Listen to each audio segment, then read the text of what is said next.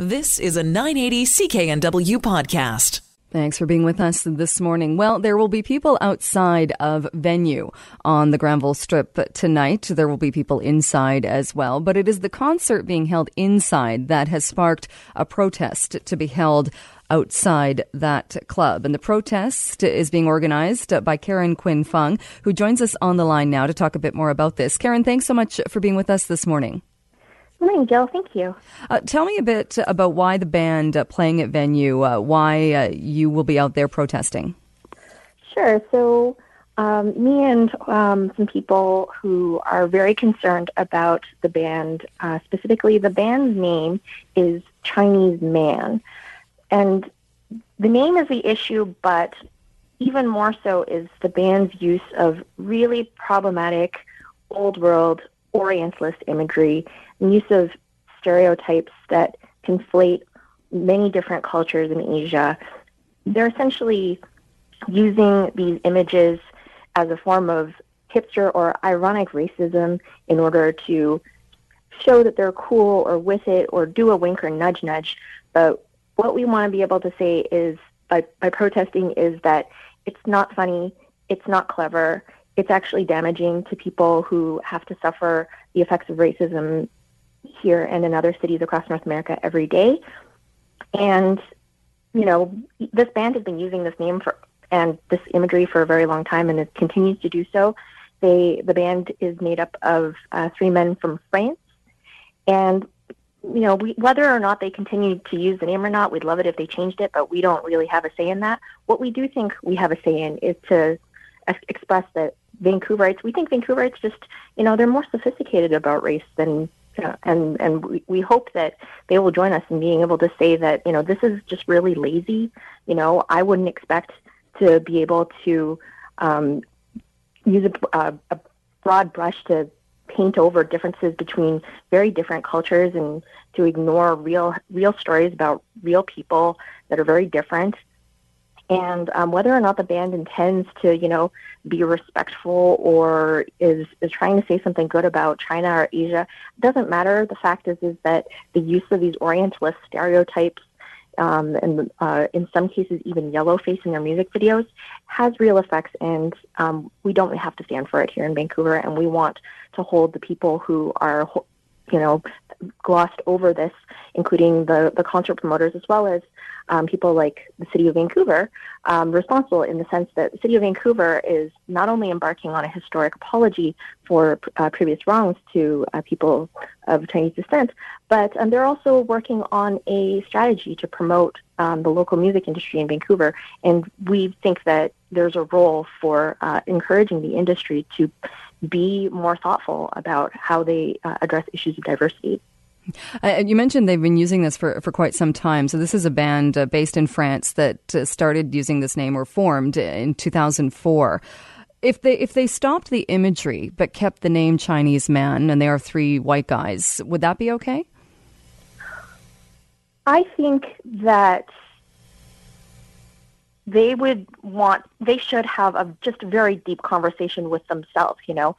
I have made mistakes when I was younger that I would regret, and I would just invite them to see this as an opportunity to really renew their thinking and to show that they're more enlightened than having to use cheap stereotypes and lazy pandering in order to have some association that they're deep or cool or thoughtful.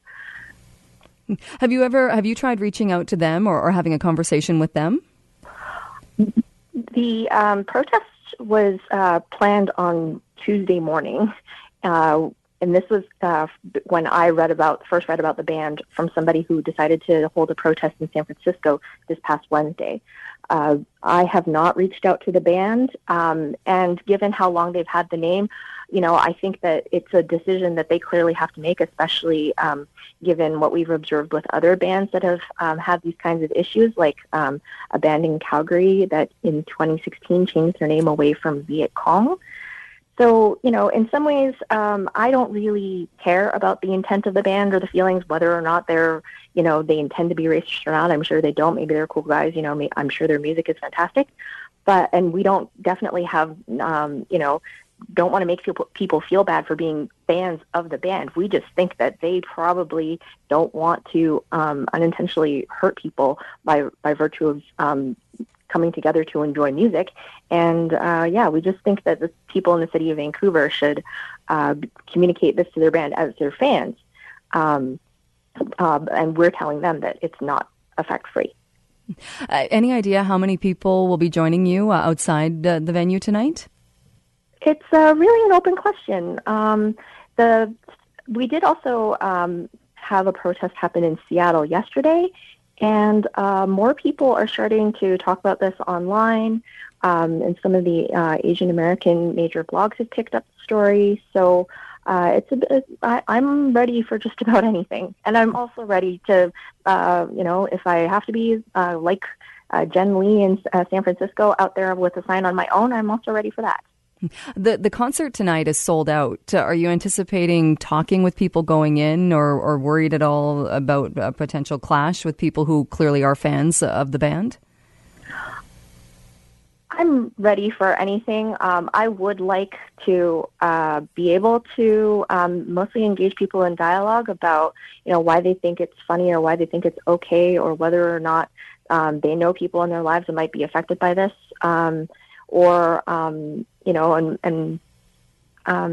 hopefully, the fact that I don't really, I don't want to guess at whatever the intent of the band is, but they, just as if someone was standing on my foot, I would tell them first that it's hurting me. I would expect them to try and act like decent people, and here, once I'm telling them that it hurts, that maybe they would stop.